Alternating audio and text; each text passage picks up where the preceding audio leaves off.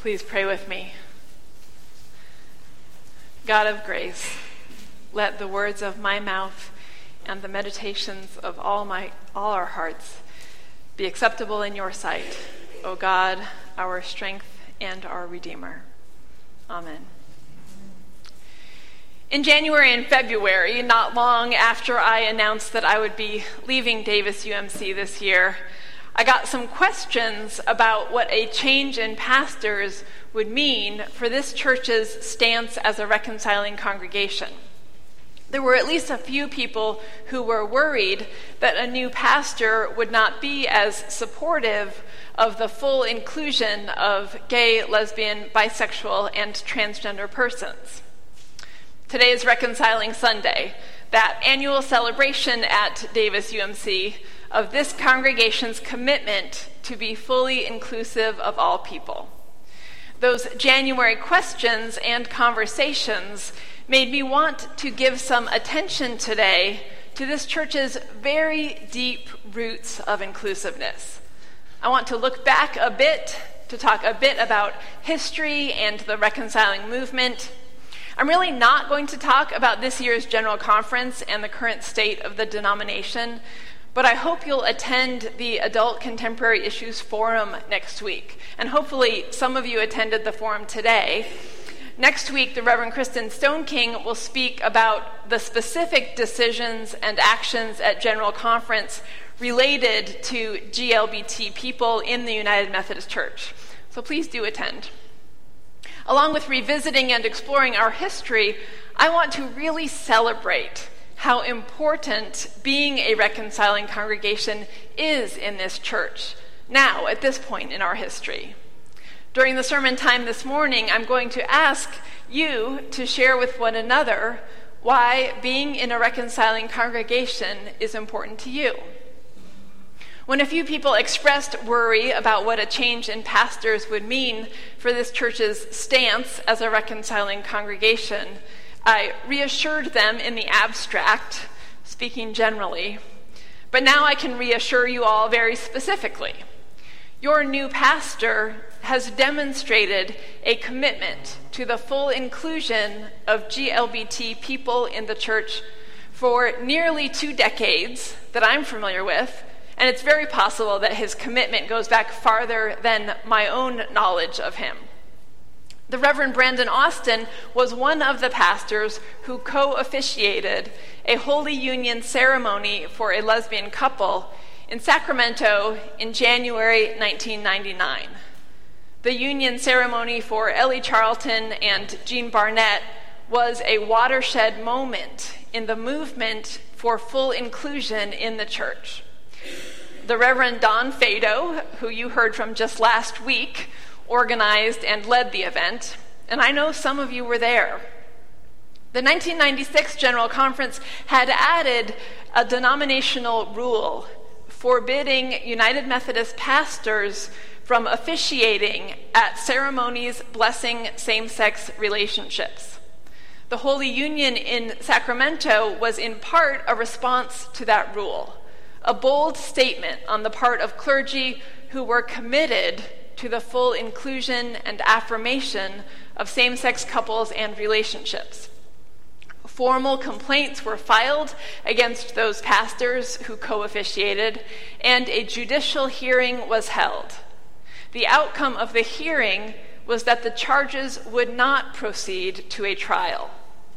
So your new pastor was a part of this very important action that demonstrated commitment and a willingness to take risks for the sake of GLBT people in the church.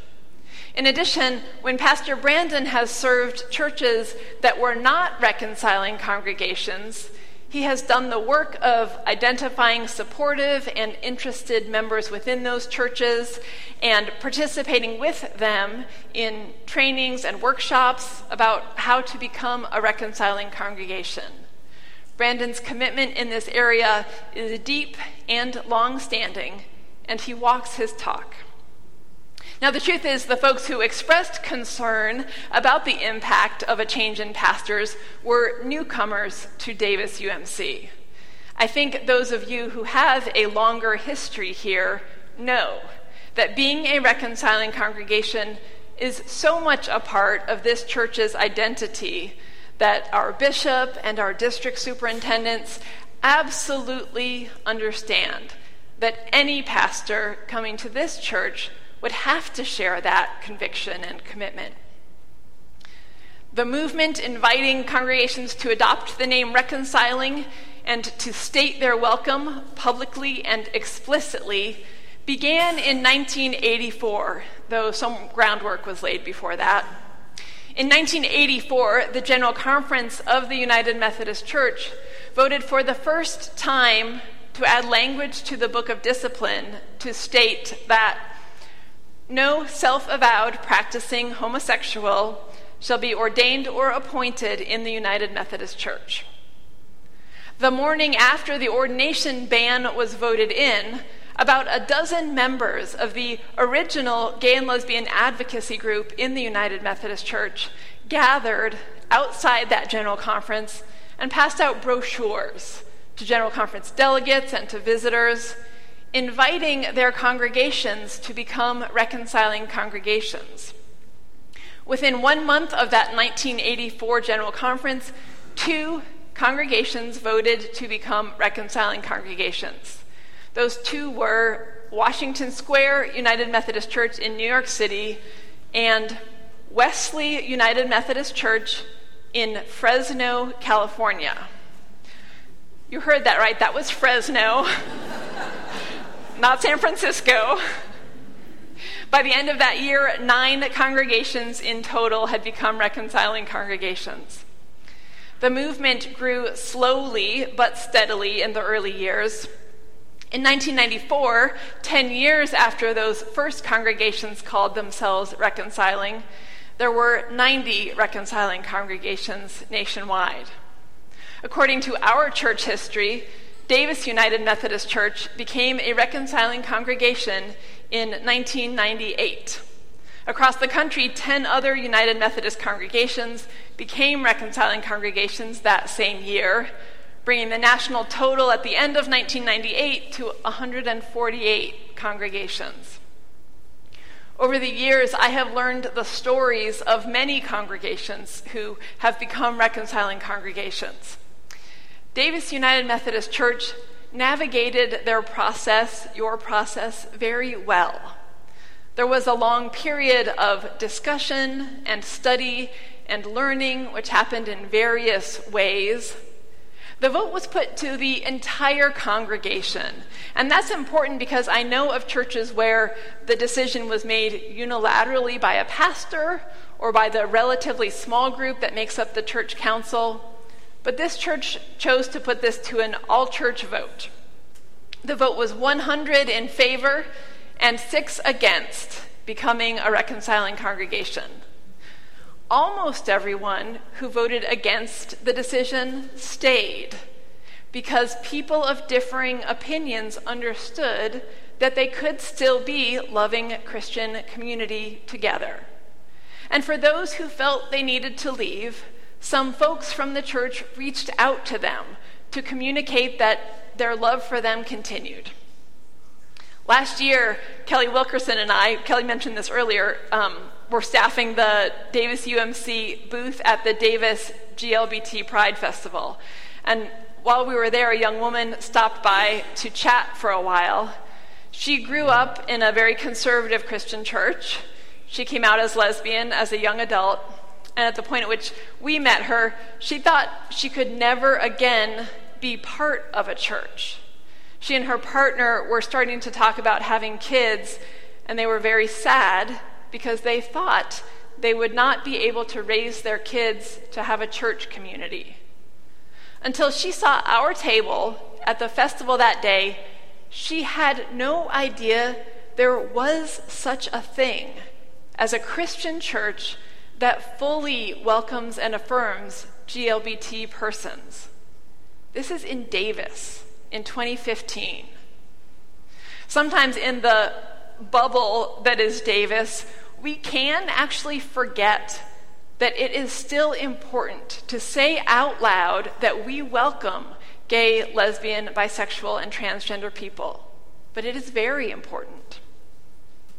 During our Pathway session to develop a vision for worship at Davis UMC, folks discussed wanting worship that calls forth a response from us, that asks people to respond in what they think about or by taking some action. And someone suggested that we occasionally might build in an opportunity to respond right into the sermon time itself. So I wanted to try that today.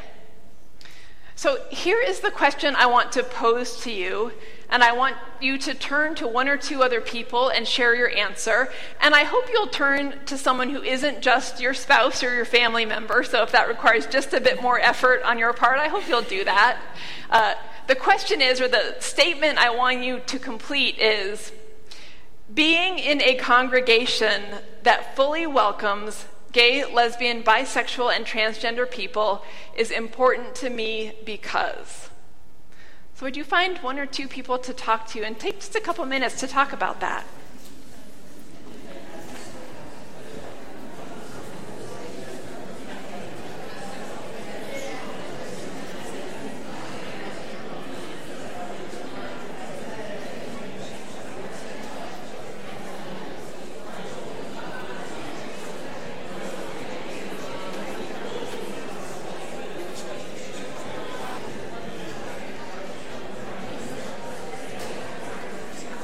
I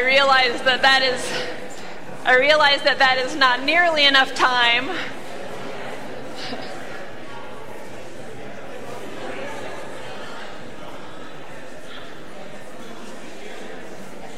Of course, we could take much, much more time for these conversations, but not right now.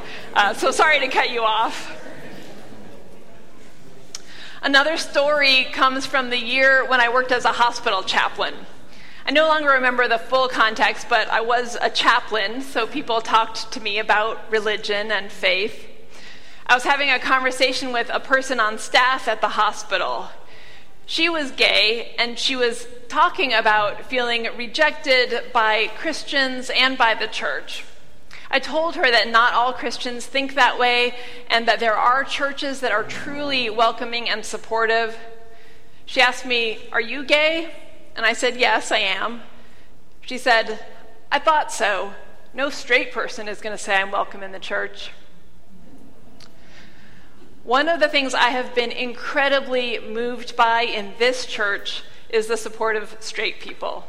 Your support, the commitment of all the straight people who carry on the work of making this church welcoming and inclusive, your work lifts a burden off of me.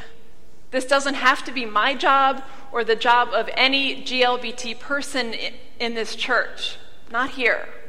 Over and over again, you show me that the inclusiveness of this church is just as important to you as it is to me, even though one might say it's not in your own self-interest. So, you know why it's important to you. You've been able to share that a bit with each other. But what would you say to the world? What would you say to a coworker or a neighbor to explain why your Christian congregation welcomes all people, regardless of sexual orientation or gender identity? If you don't know what you would say, I want to challenge you to figure that out. There are so many resources out there these days to help you read and learn and practice what you would say. My two stories illustrate just how important your voices are to the world out there. Your voices are needed. One piece of talking about GLBT people in the church is looking at Scripture. This is a learning curve for many of us, what the various biblical passages say and different ways they are interpreted. I'm not going to get into that this morning. I'm tired of that conversation. And there are many resources you can read. But I wanted to say just a word about Scripture. The passage we heard from Galatians this morning is commonly used in conversations about being inclusive and welcoming. It talks about breaking down social categories that people often use to box ourselves or other people in. The second part of the Great Commandment is also commonly used in conversations about being welcoming and inclusive, the command to love your neighbor. But over and over again, when we talk about why the church is called to fully embrace GLBT people, I have felt drawn to the first part of the Great Commandment. Love the Lord your God with all your heart, and with all your soul, and with all your mind, and with all your strength. Jesus asks us to love God with everything that is in us, with all of who we are. The command to engage one's full self as a seamless whole tells me that we cannot ask people to reject parts of themselves while asking them to love and serve God. We cannot ask people to hide parts of themselves while asking them to love and serve God. In other words, to be closeted. I am grateful for this church's deep roots of welcome and affirmation of GLBT people. Your roots will help you grow faithfully in openness and acceptance long into the future. May we convey the love of a God whose love knows no limits. Amen.